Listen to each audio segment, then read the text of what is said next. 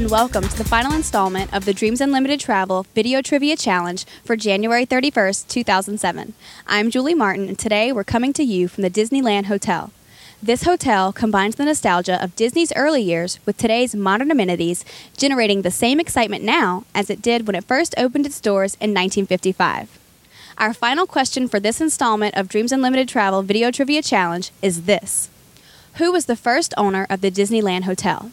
Was it A, Walt Disney, B, Jack Rather, C, William Beecher, or D, Antoine Predock? Now remember, keep track of your answers each day and you'll have a chance to submit them at the end of our contest. We'll also be giving away random prizes each week of our contest to those of you who register to play. Just visit our website, dreamsunlimitedtravel.com, to sign up and for full terms and conditions. For Dreams Unlimited Travel, I'm Julie Martin.